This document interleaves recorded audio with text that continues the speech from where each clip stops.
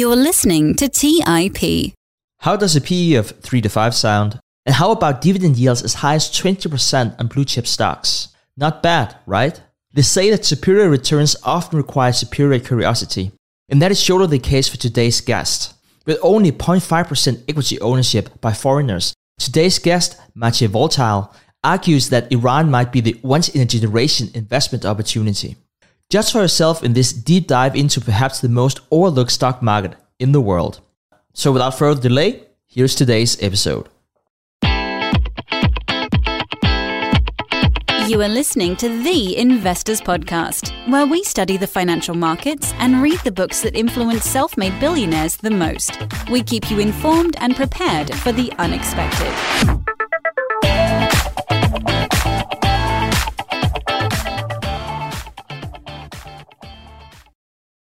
Welcome to The Investors Podcast. I'm your host, Dick Brodersen, and today I'm here with Maciej Wojtal. So, Maciej, thank you so much for taking the time to speak with me. Hi, Steve. It's great to be here. Thank you. So, we're very excited to speak with you here today and talk about investing in frontier markets and specifically about Iran. And here on the show, we are big followers of Warren Buffett. I don't necessarily think Warren Buffett would invest in Iran. That's not so much what I'm saying, but he's very famous for saying that there's no difficulty bonus in investing. And I thought of this exact quote going into this interview because I heard you comparing investing in Iran with what happened in Poland and China whenever the markets open up. So perhaps for our listeners, could you talk about what does a market opening up mean? So market opening up can mean obviously many different things, and it will be different. But if we look at the last 20 years of history and those main markets, the main thing it meant is that there was an inflow of foreign capital and usually not enough liquidity in the stock market to absorb it, which meant that the local market was just moving rapidly higher in a very short period of time.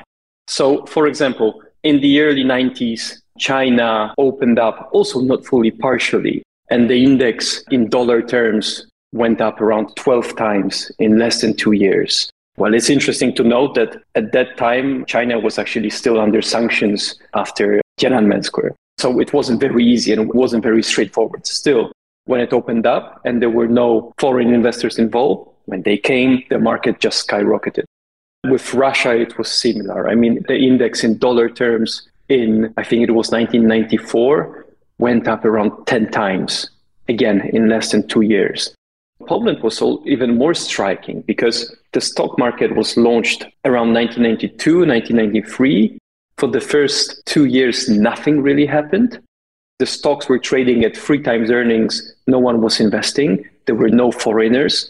Then foreign investors saw, okay, it's actually a stable enough economy after transitioning from socialism to market economy. It's stable enough. And they started investing. And the market went up in dollar terms almost 25 times, 25x in less than 2 years. Then it crashed, obviously. Then it went up again. But at the beginning, it was just moving sideways at very low valuations. And then there was this sudden inflow of foreign capital that just lifted the market big time. So Iran is similar in many ways. And yes, so what you refer to, this Warren Buffett quote, is actually makes sense in those markets, right? Because you just want to be long. You just want to be long the stock market. Your investment strategy doesn't have to be complicated. It probably shouldn't be complicated. You don't have to go into, derivatives. Well, at those stages, in those markets, derivatives markets are probably not well developed anyway. So you just have to be long, right? Long beta, and that's it, and you'll be happy. What he also said, I think it was part of the same quote, that the execution of this investment strategy is important. And those markets, execution means actually getting this exposure, being able to invest early before all this happens, before all other investors access the market. And it's the same in Iran. One more thing is important. Not all markets, when they open up, not all markets have well-developed capital markets. China had a stock market, Russia had a stock market, Poland had a small stock market, but there are countries out there where North Korea will open up at some point. Might be interesting, but there is no capital market. So you can launch a startup or set up a bank, right? Or buy a factory there. Those type of opportunities, but nothing to do for a portfolio investor. So Iran is more similar to the opportunities like China, Russia, Eastern Europe, because it has a well-functioning, liquid stock market with the lowest valuations in the world, which we can talk about in a moment. And all foreign investors, all the foreign money invested in the market is less than 0.5% of the market cap, because it's really difficult to access it. And it's not only difficult to access it as in China, Russia, 30 years ago, because it's difficult to open a bank account. It's difficult to get a local license. You need a special trading code for foreigners. There is much more administration around it. Right now, it's just impossible to open a non-resident bank account. So you would have to become a resident, which is also not easy and, a lot to do just to invest in the market. But also, in case of Iran, you have sanctions. You have US sanctions. And then sanctions, you have to understand sanctions. So you have many different levels of sanctions. You have UN sanctions, EU sanctions, US sanctions. The most broad, comprehensive ones are the US sanctions. And they say that US investors cannot invest at the moment in Iran, but everyone else can. All the European and Asian investors are allowed to invest as long as they don't invest in certain sectors or certain entities or companies controlled by certain entities if they don't want to violate US sanctions. So this is a big homework to do. You actually have to do due diligence on every single investment you do.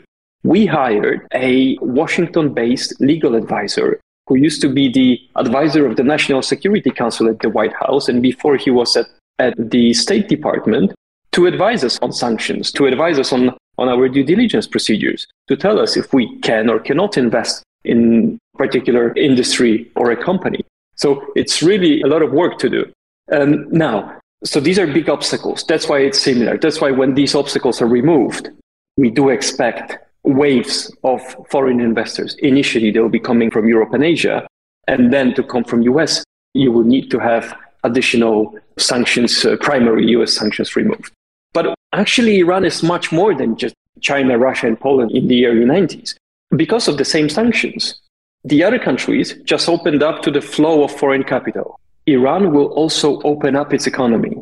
So right now, when you look at Iranian companies, you have exporters. For example, petrochemical exporter. Most profitable petrochemical companies in the world, just like in Saudi Arabia, highest margins. But if you are an Iranian exporter and want to sell your products abroad, it's difficult for you to find investors because it's Iranian. People know there are sanctions, so they don't know whether they are allowed to buy products from you or not. So you have to entice them by offering discounts. So the selling prices that you're realizing are much lower than global prices that other companies are realizing. Then try to get paid if you're an Iranian company. Banks don't really work, the connections between Iranian banks and foreign banks. Try to get your products insured. Try to arrange logistics. All of this is very difficult, which means that you pay much more for it. So it's additional 5% for transferring money, 2.5% for shipping, a couple of percent for insurance. All this eats into their margins and also decreases their volumes. So opening up of a country, in the case of Iran, will mean, for example, for Iranian exporters, volumes going higher, and at the same time, margins going higher. So profits will react very strongly to this. So this is on the company level. But also, if you look at the macro level, Iran, pretty much for the last 40 years, has been under stronger or lighter, but always some sort of sanctions. The economy of Iran has been also not expanding as it could have because of sanctions. Inflation is higher because of sanctions. So what happens when sanctions are lifted? So when the country opens up? So first thing that we will observe is that Iran can export much more oil. And this is very important because suddenly they export 2 million barrels per day, which means, anywhere between 50 and maybe $80 billion of additional revenue per year for the country. And this solves all the problems. This solves the problem of the budget deficit. So they don't have to print as much money as they are printing, which obviously impacts inflation. This means that their current account will look better. So Iran is a country that before the last wave of sanctions, they were running a strong surplus in trade balance in current account. And this will be the case in the future as well. So with that, the currency stabilizes. When the local currency, which is Iranian rial, is not depreciating anymore, the inflation, the prices stabilize. So the inflation is no longer a problem. So there is no reason why inflation is not going back to around 10%. So when you have stable macroeconomic landscape, stable prices, interest rates will go down, obviously, but also it will be possible for the local companies and local consumers to plan ahead, to plan a couple of years down the line, which will support investment spending. Also, lower rates will mean better access to money, to financing, and better visibility because of stability. It will mean that people will be more eager to make long-term investments. Iranian population lost on sanctions in the biggest way, meaning that their spending power got hit the most. Manufacturers actually did pretty well because many of them are exporting. So when sanctions hit, currency was depreciating, their competitiveness was increasing, and they were making a lot of money. But consumers were hit with stable macroeconomy. Also, consumers will start feeling better. So their spending power will increase, the real spending power. So what I wanted to say is that opening up of a country, in case of Iran, means not only the inflow of money, of direct investments, of portfolio investments from outside of Iran, will mean accessing foreign financing, but it will also mean profit growth for the local companies, but would also mean a massive credit impulse, a massive credit boom, because there is no leverage in the economy at the moment. Companies don't have much debt with high interest rates. There is no debt. There is no obviously hard currency debt, zero. Also individuals, they're not indebted. So everything will happen in the future. So before all of these things were starting. So that's why, the comparison to China, Russia, Poland is good and is interesting because it shows you the potential for the, sudden increasing prices. But there is much more to it, much more going on in the country, in the macro and on the corporate level in Iran when the country opens up. So it's probably not an understatement to say that some of the worst PR you have here in the world that might come from Iran. And even if you don't think about the political situation, I think a lot of people would think oil and gas whenever they think Iran. I was a little surprised whenever I learned that it was only 15% of GDP. Probably tells you how ignorant I am about Iran. I thought it was significantly more. So perhaps if you could elaborate a bit more on your 30,000 feet view of Iran as investment opportunity, because there are some interesting things about the demographics, the number of listed companies, a lot to unpack there for Iran. Iran is completely misunderstood because it's been under sanctions, because it's been shut down. There are not too many foreigners in Iran investing or living, so people just don't know. And Iran, so starting with the very basic facts, is a big country of 84 million people with the median age of around 30 years, with the beautiful demographic profile. And it's located in the region between Middle East and Central Asia. So it's very important because Iran benefits from its location because it is, for example, on the way of Chinese Belt and Road Initiative, a very important country between Europe and Asia. But it's also important because Iran plus all its neighbors, it's more than 500 million people. It's like second Europe. And Iranian companies have very good connections in the region. So they are well placed to export in this region. So the whole market, when you look at Iran for those companies, say, okay, 80 million people. But then many regional exporters export to the market of 500 million people. That's why they can gain enough scale and, for example, sustain through sanctions. But what is very important is the quality of people in Iran. So the education level, so tertiary education enrollment rates are similar to Europe. Iranians have 5,000 years of written history.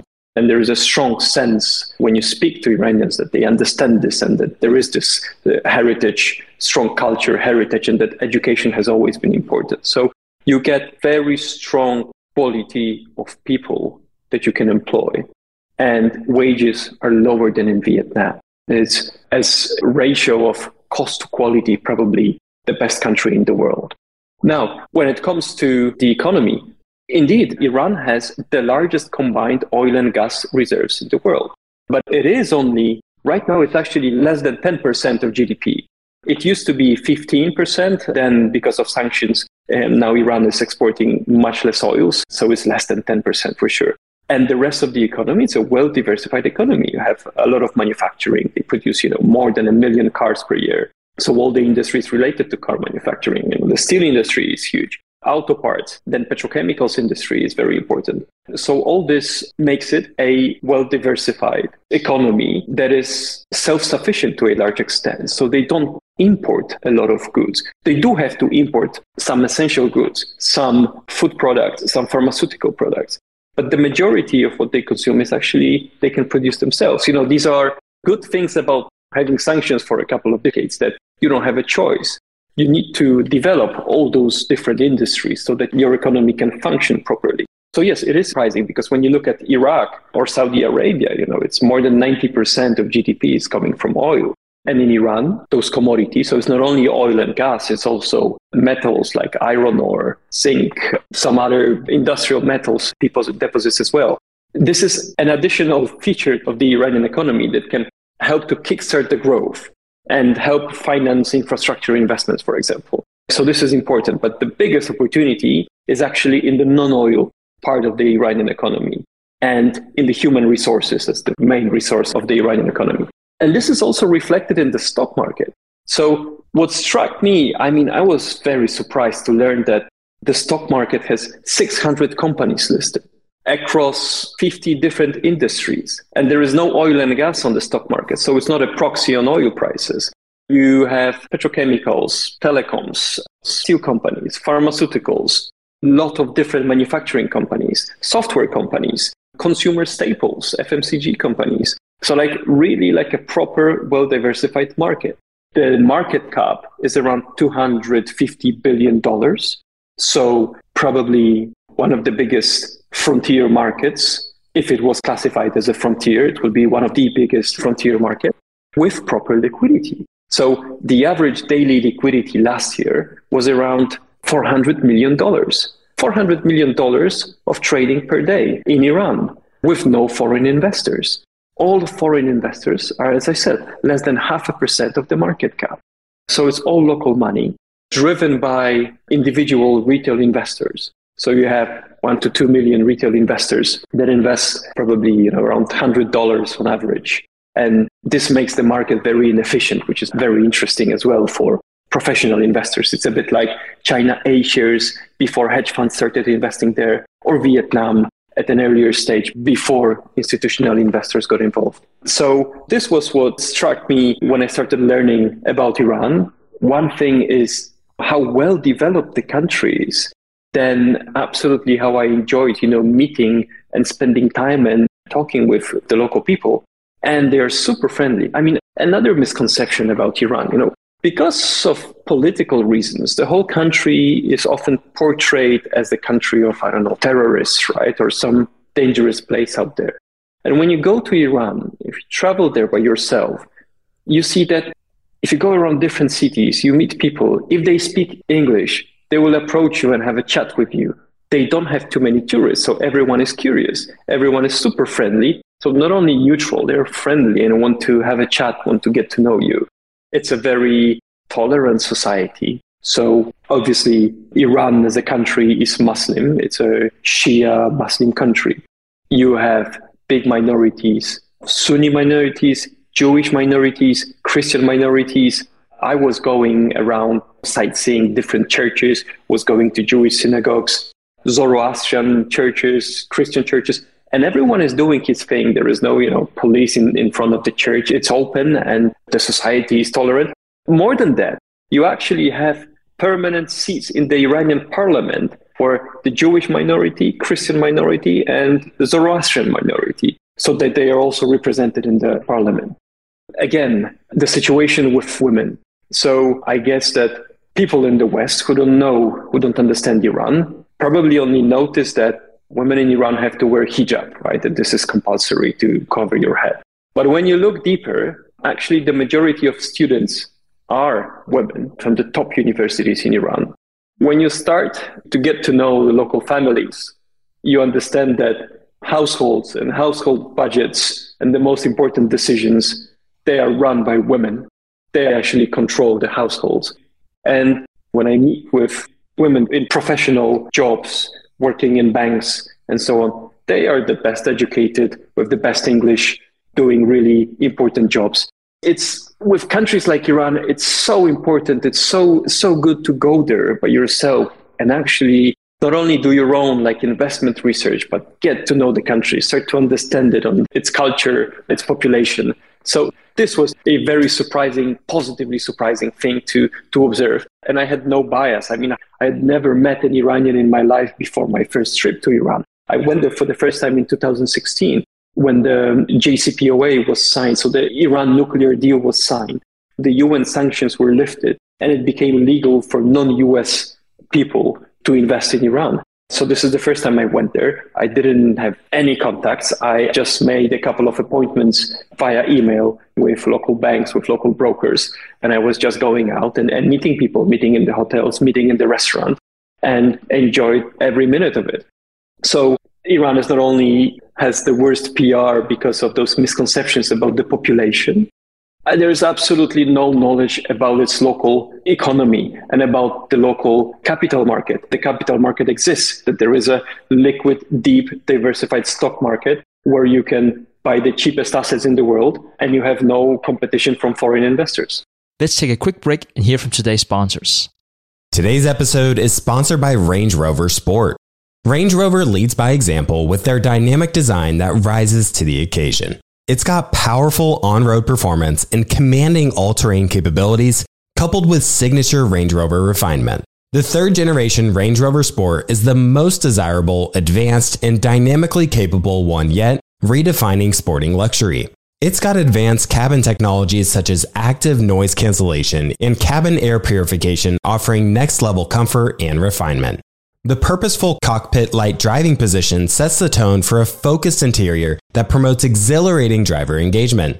Award-winning Pivi Pro infotainment is at the heart of the experience and provides intuitive control of the vehicle systems. You can enjoy a dynamic drive and total comfort with optional 22-way adjustable, heated and ventilated electric memory front seats with massage function. Design your Range Rover Sport at LandRoverUSA.com. That's LandRoverUSA.com.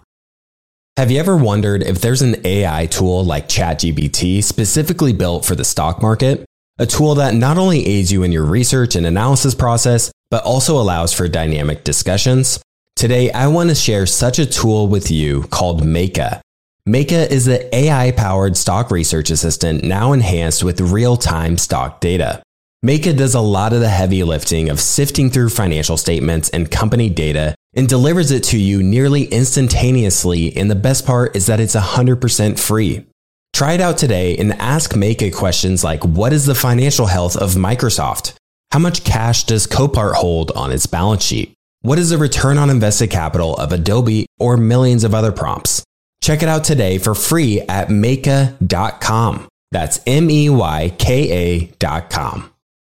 The Holy Grail of Investing, the new book by Tony Robbins and co-written by investing legend Christopher Zook, reveals the secrets of alternative investments like private equity, venture capital, energy, real estate, sports franchises, and more. It features exclusive insights from investing titans who collectively manage more than $500 billion, including Robert F. Smith, Vinod Khosla, Michael B. Kim, and many others.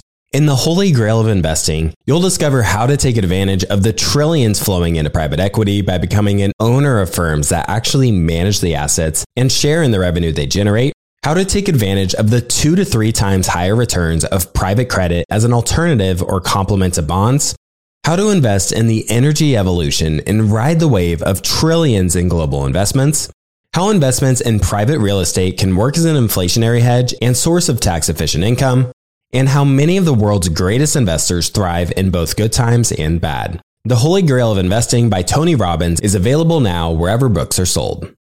All right, back to the show. So let's talk about the stock market. Please first talk to us about why you don't look at the performance in the local currency and how the stock market has performed in dollar terms. I don't really check the performance in the local currency. So the honest question is, I don't know. Because in a country where you have high inflation, the stock market will always be booming in the local currency. So it doesn't matter if it went up by 1,000% or 2,000%. Venezuela, Zimbabwe, when you look at the stock market in local currency, they have some stock markets. also look good, but they are not a comparison to Iran because they don't have real functioning economies with proper companies. So when you observe them in dollar terms, there is nothing interesting. In Iran, in dollar terms, so there's a couple of things to say here. First of all, the main index was launched in May 2008. So it has 13 full years of historical data. And it's astonishing to observe that your dollar return from Iranian assets over those 13 years was more than 13% per year annualized. So if you invested in Iranian equities as a foreign dollar investor back in May 2008 and held it for the following 13 years, you would be annualizing 13% in dollars per year. Now, S&P 500 over the same period is around, it's a bit less, it's 12.5%, I think. Doesn't matter if it's a bit less or a bit more, it's similar. And S&P 500, obviously the biggest economy in the world, the most innovative economy in the world. In the meantime, you had technology boom, you had Apple, right? You had Amazon, all the good things that happened there. And Iran is the country that has been under sanctions. Since 2008, it had 2 episodes of currency depreciating more than 70%. It had US sanctions, UN sanctions. It had a populist president in the meantime who actually caused, the depreciation and the UN sanctions. The sentiment about Iran, it's either sanctions or it's about to be war in the region or something like this, right? So with all those bad things happening around Iran, the stock market still outperformed S&P 500. And I mean total return here and there. This is astonishing. I mean, I was surprised when I checked this. Obviously, with huge volatility, the volatility is coming from the FX because the FX is the asset class that reacts to all the geopolitical tensions. So you had many drawdowns, like up to 40, 50% drawdowns. But then you had strong rallies because the market was rallying after the currency drawdowns. We can talk about this in a moment, how it works. But this was astonishing. So 2016 was a big hope because the nuclear deal was just signed. The market had an initial quick rally of, I think, 40% in dollar terms. Then it started going sideways. 2018 was tough because this is when the currency dropped by, I think, 75% in 1 year. So Iranian rial versus US dollar. Now, what that caused is that the following year, so 2019, Iranian equities in dollar terms pretty much doubled. And this was the best performing market in the world in dollar terms. And then the following year, so 2019, it also was a very strong year. So 18 sanctions, 19 strong bull market that continued into 2020. Overall, from the beginning of 2019 to the end of 2020, the market in dollar terms tripled, more or less, or even a bit more than that, despite US sanctions. So how was this possible? It's because the majority of the stock market, the majority of the companies that are listed on the stock market are positively correlated with the US dollar. Many of these companies are actually dollar assets that just happen to be listed in Tehran. So they are not only naturally hedged against the currency depreciation, but many of them actually benefit from the depreciation of the Iranian rial. Imagine you're an exporter. The currency goes down, so dollar goes up by 50%. Your revenues go up by 50%, but your costs remain in rial that is depreciating. So you're much more competitive. Your margins are increasing. And if your revenues are going up 50%, your earnings are going up much more because of operational leverage. So that's why we were focusing on, we had to change strategy many times. So this is not in line with what Buffett said, that just don't overcomplicate your investment strategy. In a country like Iran, where the stock market and all the assets are strongly affected by the macroeconomic drivers, such as the FX or the inflation or trade disruptions and so on, well, you have to have a strong understanding of macro because profits will be more driven by macro in those periods than by the quality of the management of the company, for example. So this is what we were doing. Initially, we were invested in companies that would benefit from the opening up of the country. Then we switched our portfolio to focus completely on companies with the highest sensitivity of earnings to the dollar exchange rate. So initially, these were exporters with the biggest leverage, actually. So where every appreciation increase in the rate of the dollar was affecting the earnings the most. So these are the returns, quite astonishing over a long period of time, well, albeit with a higher volatility. Then, I would say even more astonishing, under a period of strong sanctions, which was during the previous US administration, where they proven the resilience, which is also the resilience of a big part of the economy, which is manufacturing export driven. And especially when you look at the companies that export in the region, so not the big exporters that sell to South Korea, Japan, and so on, because they got affected by sanctions and their volumes dropped. But the regional exporters, companies exporting paper to Afghanistan or to Pakistan, or companies exporting food or cement to Iraq, they were not affected by sanctions because they're trading in oil. And also the regional trade was much more difficult to stop for the US than the big exports out of the country.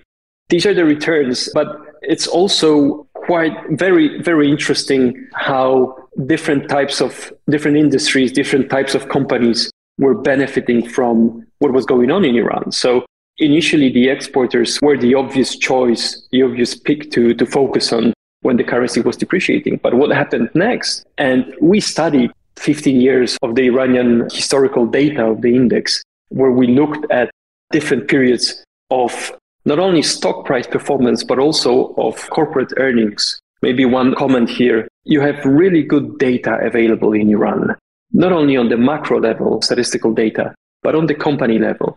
So the reporting is quite strong. The regulatory requirements, reporting requirements, are more strict than in Europe, most of the European markets, in my opinion. So this is very helpful. So also when we want to study the history of the Iranian market and how different industries, different companies were reacting to different regimes, different phases of the cycle, let's say, we can go back, look at the share prices, which show us, okay, what happened on the market. But then we can also pretty much correlate it against the developments with the financial data to understand, okay, so who was actually benefiting? And then we drill down, dig deeper to try to understand, okay, so what actually happened that caused sales in this particular industry to accelerate, the growth to accelerate in the period, for example, of sanctions. And with exporters, it was pretty obvious. But then these weren't the biggest beneficiaries. The biggest beneficiaries were actually local producers, domestic producers that were selling in the domestic market. Why? Because their competitors were suddenly gone. They were, first of all, priced out of the market after, a 70% depreciation of the currency. Even the Chinese companies exporting to Iran were no longer competitive. But also, it was just simply too difficult to export to Iran because of sanctions. So what I said at the beginning, organizing logistics, shipping, insurance, payments, and so on, this was either expensive or just impossible. So local producers, despite the economy not expanding, so economy just going sideways, the oil part of the economy was declining, obviously. So with stagnant economy, those companies suddenly were showing big sales growth because they were gaining market share, because the imports collapsed. So import substitution actually was even a bigger, stronger effect, or had a stronger impact on earnings than in the case of exporters. So that's super interesting and exciting when you look at Europe, because you have all this. This goes back to the depth and the diversity, how well diversified is the local market. And because you have so many industries listed, you can always find something interesting happening somewhere. So let's go back and talk a bit more about the currency. And I can see here back in September 2010, $1 worth the same as 10,000 Iranian rial.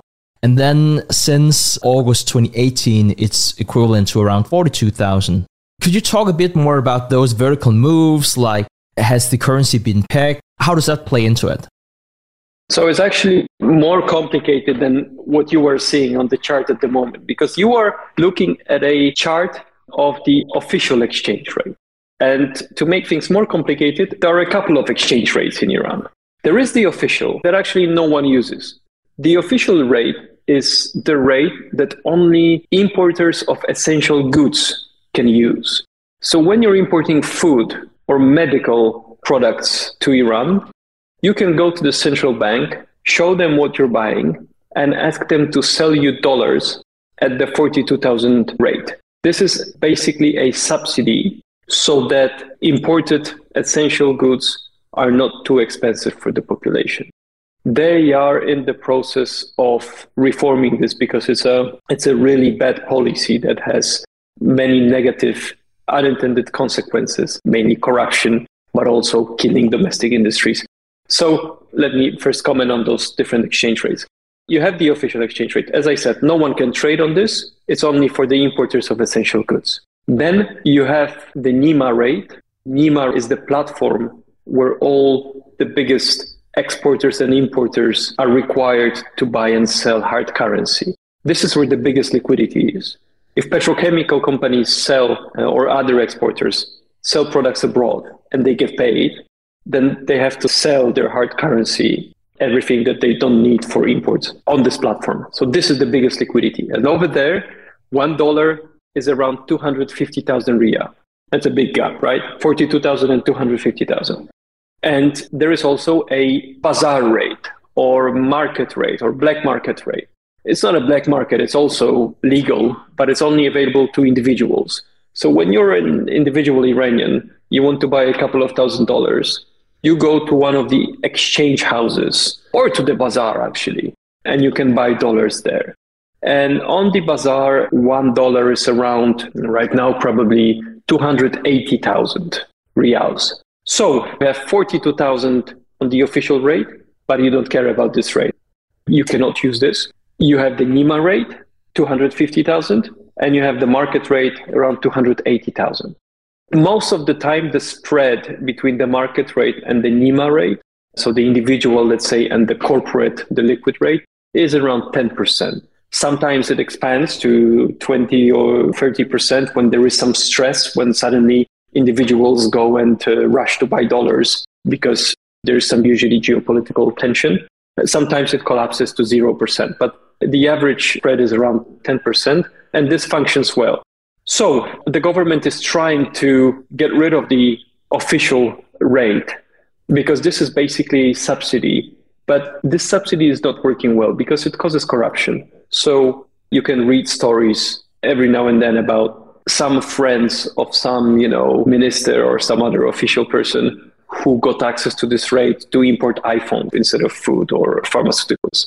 It also is just not very wise because if you can import food at this rate, it means that it's very cheap for the importers. It's very cheap to buy, for example, Turkish butter or some other food product. And what this means is that there is no incentive to produce it locally. Because if you want to produce stuff locally, you have to use local prices, all the local costs. You don't get any subsidy. And so also the price of the product at which you will be able to sell to be profitable will also not be subsidized. It will be just a market price. And this market price will be always higher than the subsidized price of an imported product. In this case, that is where the official rate is used.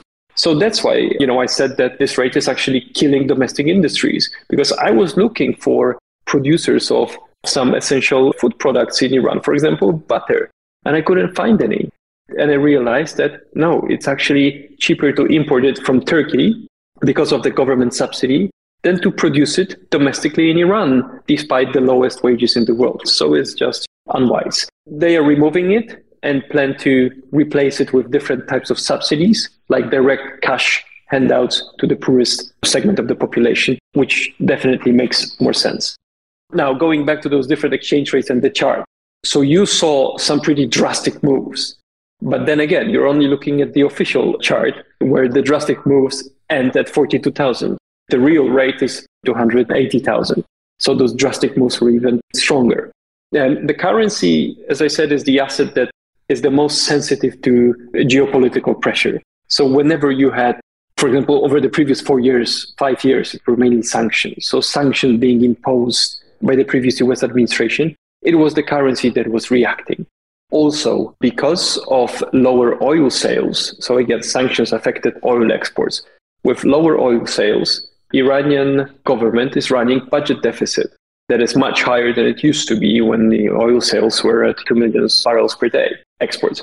So they have to print money, basically. They try to raise taxes or maybe collect taxes more efficiently. So they're trying all the good things to make the system work more efficiently, but they're also printing more money. And this increases inflation, which obviously decreases the real value of real, so the currency is dropping. Going back to inflation, you asked about the monetary policy. There is no official interest rate set by the central bank in Iran, as you have the Fed funds rate or interest rates policies in developed countries. They try to control inflation mainly by limiting the interest rates that commercial banks can offer on their deposits or charge on their loans. So they're targeting directly the rates at the commercial banks, but also they try to intervene on the currency market up to a certain level. This is limited by the size of the reserves. So because the majority of the inflation is driven by FX, they're trying to affect the FX market to stabilize inflation. Not very successful when you're under sanctions, when you don't have reserves coming from oil exports. That's why inflation has been running high since 2019. But it's important to note that before the sanctions of the previous US administration, inflation in Iran was in single digit. It was around 8%, 9%, 10%, let's say, for a quite long period of time. And then it moved up to 50% or whatever because of sanctions. And there is no reason why it shouldn't go back to where it was, let's say around 10%. Let's take a quick break and hear from today's sponsors. Buy low, sell high. It's easy to say, hard to do. For example, high interest rates are crushing the real estate market right now. Demand is dropping and prices are falling, even for many of the best assets. It's no wonder the Fundrise flagship fund plans to go on a buying spree, expanding its billion-dollar real estate portfolio over the next few months. You can add the Fundrise flagship fund to your portfolio in just minutes with as little as $10 by visiting fundrise.com/WSB. That's fundrise.com/WSB.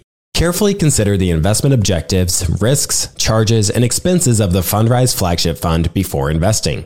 This and other information can be found in the fund's prospectus at fundrise.com/flagship. This is a paid advertisement. Today's show is sponsored by public.com. That's where you can earn 5.1% APY with a high yield cash account. While we can't say for certain it's the highest interest rate there is, we can say this. It's a higher rate than Robinhood, a higher rate than SoFi, a higher rate than Ally, a way higher rate than Bank of America and Chase, a higher rate than Citi, Wells Fargo, Discover, and it's a higher rate than American Express too. So if you want to start earning 5.1% APY on your cash, check out public.com. We can't say it's the highest interest rate, but it's pretty damn up there. This is a paid endorsement for public investing. 5.1% APY as of March 26, 2024 and is subject to change. A high-yield cash account is a secondary brokerage account with public investing, member FINRA/SIPC. Funds from this account are automatically deposited into partner banks where they earn a variable interest and are eligible for FDIC insurance. Neither public investing nor any of its affiliates is a bank. US only. Learn more at public.com/disclosures/high-yield-account. As many of you know, I love studying businesses and networking with business owners. The more I've studied businesses, the more I've realized that starting and scaling your business is easier than ever because of companies like Shopify. Did you know that Shopify powers 10% of all e-commerce in the US?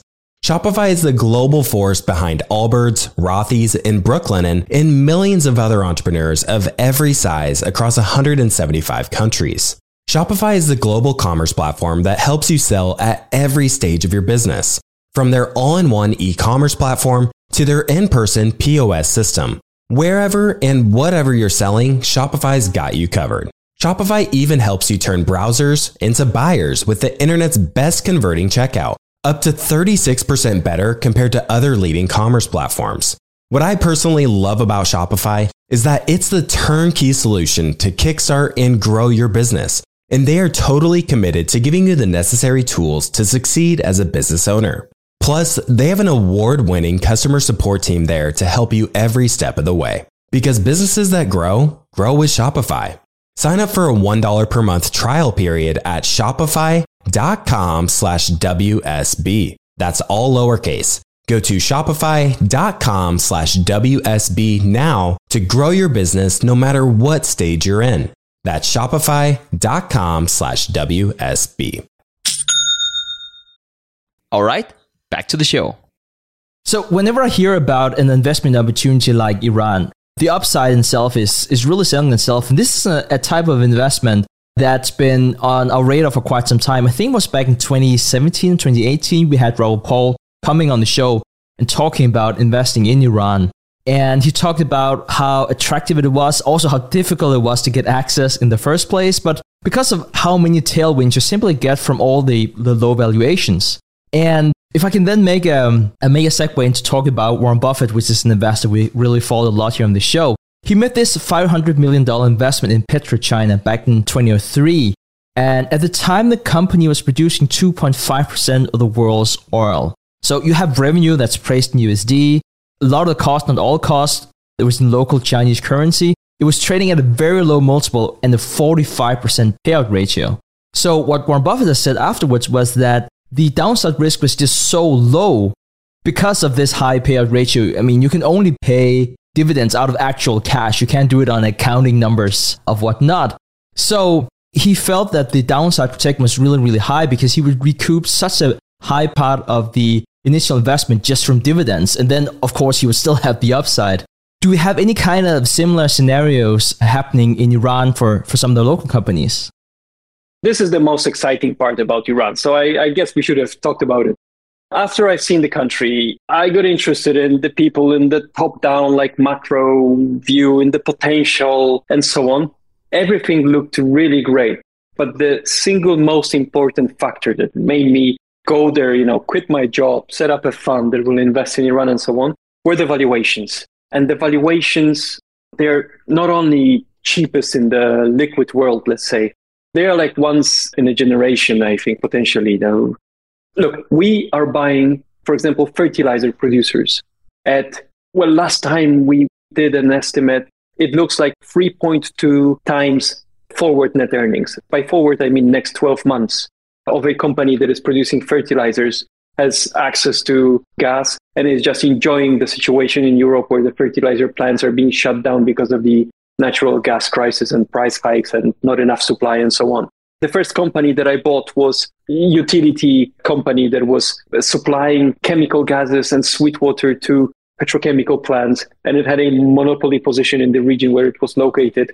It was valued at 4.5 times PE, paying 20% dividend yield, and all their contracts were priced in euros, so it was hedged against the currency depreciation. The petrochemical, the fertilizer producer that I mentioned, also exports a big part of their production, so they are enjoying strong global prices in US dollars. And when you look at the whole market, it's, let's say you have 600 companies, but we actually get consensus estimates for around 100 top companies. By top companies, I mean, the biggest and the most covered by local analysts. So when I look at forward PE, it's around 4.8 at the moment for the top 100 companies, which means that you are able to find companies at 4 times earnings, at 3 times earnings. Now, the average expected dividend yield 12 months from now, again, for those 100 companies, is around 12%. The average. You have many companies, for example, we have one pharmaceutical company in our portfolio that is priced at 4 times earnings. And we think it will pay, the dividend yield will be around 21%. 21% from a stable pharmaceutical business, nothing to do with any sanctions, easy to buy, liquid, listed in Tehran, those type of opportunities. And this is the reason why the index has been performing so well, despite the really bad macro, despite the really negative, pessimistic scenario that was playing out for Iran over the last, decade or 13 years of the index. And, you look at, we have a cement company, not because we are very bullish on cement, There's actually oversupply in many parts of Iran, but it's a regional product. It's difficult to export it. But they are located on the border with Iraq and have an Iraqi subsidiary. And whatever building products you sell in Iraq, everything gets sold at strong prices, and they're getting dollars for it. And again, it's between 4 and 5 times earnings. And software companies that we have that are available on the market are probably at 8 times earnings, and they're growing, obviously, high margins and so on. So the market is very cheap, and there are reasons for it. One thing is that interest rates are quite high. They're at around 20%. So the competition from deposits is high. But still, if you were to make an investment decision and you have an inflationary economy, you can put your money in a deposit at 20%, or you can put money into companies that pay between 10 and 20 or 15 and 20% dividend yield, and their earnings are actually growing and they're hedged against the currency depreciation and inflation. And then obviously you would be buying stocks, but the 90% of the trading in Iran is coming from individual investors. So it takes time for them to realize. They usually, always, there was an interesting survey in Iran among individual investors that asked local investors, how do you make investment decisions? So the most popular answer was that they ask a friend, they look for advice on social media, and then that it was a random choice. But it's probably not surprising, but this just shows you it has good and bad outcomes for other investors. Very good thing about it is that the market is inefficient. So you can find undervalued assets, especially when you look at different types of instruments. Sometimes, companies issue share rights, and those rights, because you have to hold them for 2-3 months before they get converted into ordinary shares, then you can sell on the market. No one wants to buy them because it's a very long time horizon, 2 to 3 months for the individual investor. So we can buy them at strong discounts, like 30% discount to the underlying share price, right? So if you have a company, we were buying one of the commodity producers, the company itself was trading at 5 times earnings, and we were buying rights, share rights. That time, I think it was 30% discount to the underlying share. So we were effectively buying at less than 3.5 times earnings. So those type of situations are also possible on top of the already very attractive, very low priced market. Another reason is that for low valuations is that there is not enough investment capital in Iran, not only foreign capital, but also local capital. There are many wealthy Iranians, but the traditional asset class for them is real estate.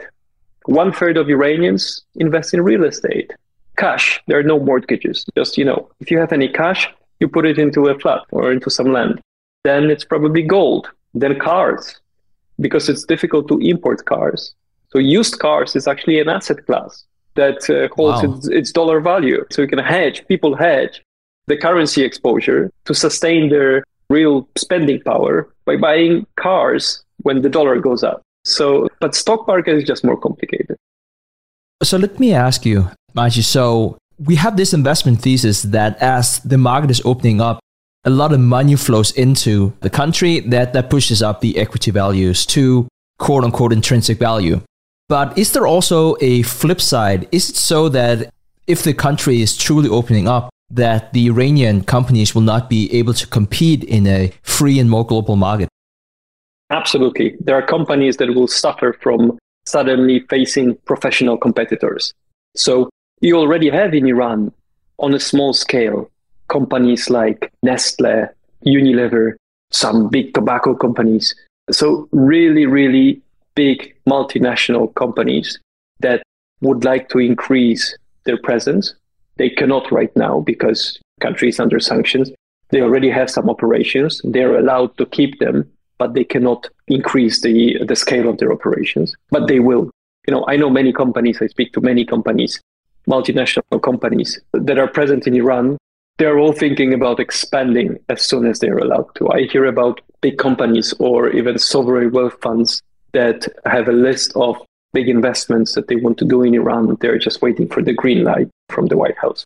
So it will be happening. And in some of those industries, the local companies will suddenly face a different reality, because before, with no foreign competitors, sometimes you see lazy management of a company, but it's just, its products are selling themselves. this will not be possible. It's the same for some exporters, where some managements are just, the quality of these people is just terrible. Some of them are very impressive, but some of them are terrible. And they are still increasing profits every year thanks to the currency depreciation, because it helps them to stay competitive. And they will have to improve operations and the quality of management in the future. But on the flip side, there are many companies that are just obvious takeover targets. For example, we're looking at one investment holding. This is a thing in Iran. You have investment holdings. So banks, for example, banks love or used to love. Now the regulator is just actually pushing them to sell non-core assets. But they used to love acquiring different assets that had nothing to do with banking. So mines of, zinc or some companies. And they're building those holdings, investment holdings that have assets. And very often there are multiple layers of investment holdings. So we have a big investment holding that holds another investment holding that holds some assets that are interesting. And for example, we're looking at one investment holding that holds companies that produce cleaning products and personal hygiene products, soap, washing powder, those type of things. And these companies together, they have around 20% of the market share of a market that is 84 million people plus the export markets in the region. And these are brands that have been around for 50 or 60 years, non-cyclical, strong distribution across the whole market, sometimes in the region as well. They portfolio of different product types and different brands, valued at around 5 times earnings, because you have additional discounts if you buy the whole investment holding, because the holding itself is listed, but it's listed below its NAV, because there are some additional costs on the holding levels, many managements, many inefficiencies that you could easily get rid of. So 5-6 times earnings that you have to pay for the whole thing. You understand that the real earnings that this can produce are twice as high. So you're actually buying it 3 times earnings. But the most important thing for a big multinational company would be that you get to acquire very strong brands and distribution network across the whole country for the size of the investment. I mean, the whole market cap would be around $100 million. So it's nothing. So it's not a serious investment for a big company. And it gives you a great foothold in a big country where the spending power of consumers will be going up. So those are the companies that will obviously benefit. I'm sure they will be taken over. So you have different companies. Some of them will obviously face competition, but some of them will be taken over. But many other companies, and this is the main point of the investment thesis, that this country will start growing fast. It has everything it needs in terms of to realize this potential. Quality people, companies that have already gained scale big enough to be able to operate under sanctions because of the big domestic market. The market that, the country that missed everything good that happened in emerging markets over the last 3 decades. So they will experience all of this inflow of capital, interest rates going down, access to financing, transaction costs going massively down. This is the main point of the investment thesis. And then on top of that, because you can actually Google interviews with one of the biggest passive asset managers in the world, where they say that Iran is probably the most exciting market for the next decade. These are usually American institutions. So they cannot invest right now, and they'll have to wait until they can invest a bit longer. What we can do, and what all the non-US investors can do, is actually front-run those guys and take advantage of these low valuations. And even if you have to wait for the big opening up when finally the US investors are allowed to invest as well, in the meantime, you see that those companies are growing, and this growth should only accelerate with the opening of the market. This is the main thing that I find that the most attractive in Iran. We used to think of the major players in geopolitics, China, the US, and Europe. However, for Iran, we have many more players than that if you really dig into the political situation. So could I ask you to elaborate a bit more on that? And because we also have a new president now, Ibrahim Raisi, in Iran, who are now succeeding the former president Hassan Rouhani. So what implication would that have for our investment thesis as investors? So new president versus old president, no change. Absolutely no change. There was change in rhetoric because the new guys are calling themselves conservatives. and the previous ones were calling themselves reformers. But to be honest, it's the same establishment. It's not democracy. It's the same establishment with maybe different factions, but the main political decisions are still being made by the supreme leader and his council. The government is more about executing those ideas, not about making its own policies. So no change, or actually from what I see in terms of economic policies, what the new government is talking about is actually what the previous government should be talking about. So the big reform to subsidies, for example, this is very important and should have happened a long time ago. And it's actually, I think it will happen soon. And it will be the conservative government that will be paradoxically implementing this. So in terms of domestic politics, no real change. Specifically and importantly, no change in terms of the plan to sign a new nuclear deal with the West and change these relations. Now, the region is fascinating. You have the big superpower, which is the US, that is actually removing itself from the region. So Afghanistan is an obvious example, but US is removing itself from the region because, and it's also, I guess, obvious, they no longer need to import that much energy as they used to. So the US is self-sufficient. I mean, they still need to import because they produce the stuff that they can export, but they need to import some other oil products. But on a net basis, in aggregate numbers, they are self-sufficient. So they don't care that much anymore, brutally speaking. And it's probably would be more and more difficult politically to justify sending young American soldiers somewhere to the region that is not actually that important for the security of the country, even energy security anymore. However, who should care is Europe and China, because these are big countries, big regions that need to secure long-term supplies of energy. China understands this. Europe, not really. I think they are beginning to understand right now. So China understands, and they are speaking to everyone in the Middle East, Iran, Saudi Arabia, Qatar, to secure long-term contracts for oil and natural gas. And this is super important for the Chinese economy. Also, in case of Iran, China has a strong negotiating power because this is the only country that keeps on importing Iranian oil despite US sanctions. They're not doing this directly, but indirectly through Malaysia or different tankers, whatever. And I think they also started paying in different currencies than the US dollar. China would love to pay in the Chinese yuan because then they would no longer be relying so much on the US dollar. So it's very important for the security of the Chinese economy.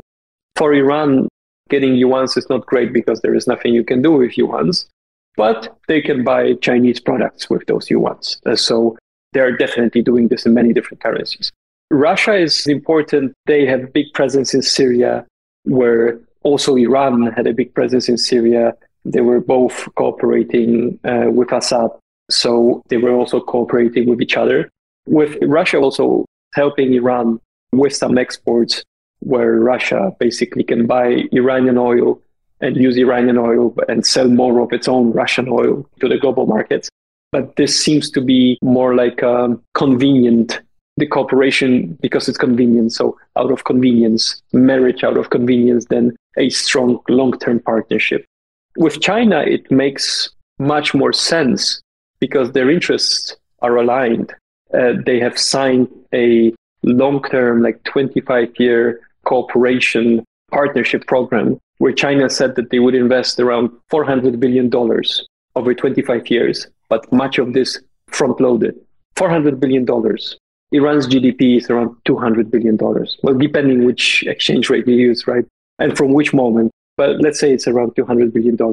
So it's twice, the size of this investment is twice as much as Iran's GDP.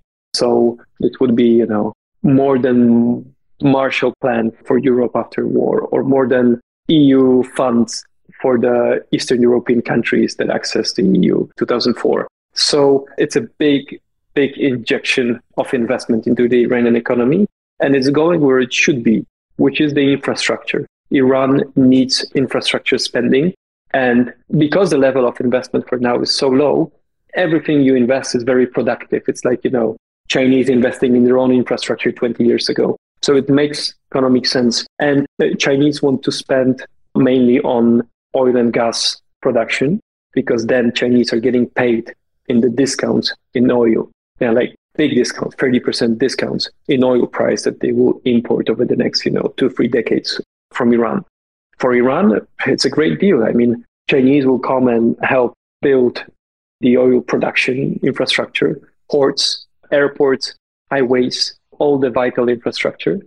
And Iran gets to sell oil at 30% discount. Otherwise, this oil would be stuck underground. I mean, so it's a really, really good trade for Iran, but also for China. Then China also gets closer to Iran, which is on their Belt and Road Initiative. And it's one of the most important countries. I mean, it's through which, all the freight, all those trains will be going to Europe.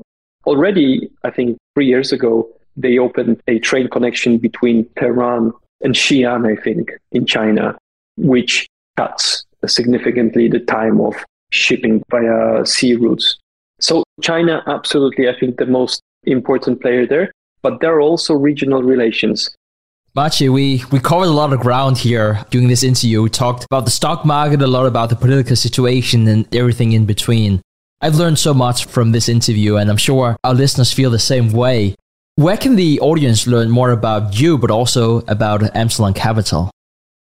Yeah, so if you would like to chat about Iran, talk about investing in Iran, we obviously know a lot about this. We've been focused on Iran since late 2016. We launched our first fund in 2017. So please go to our website and just send us an email, and I'm happy to reply. I'm also on Twitter, where I try to publish from time to time some interesting updates, but definitely get in touch via email, and I'm happy to put you on our distribution list. We do quarterly updates that we send out to everyone who is interested. So please do get in touch. Fantastic. And we will make sure to link to all of that in the show notes.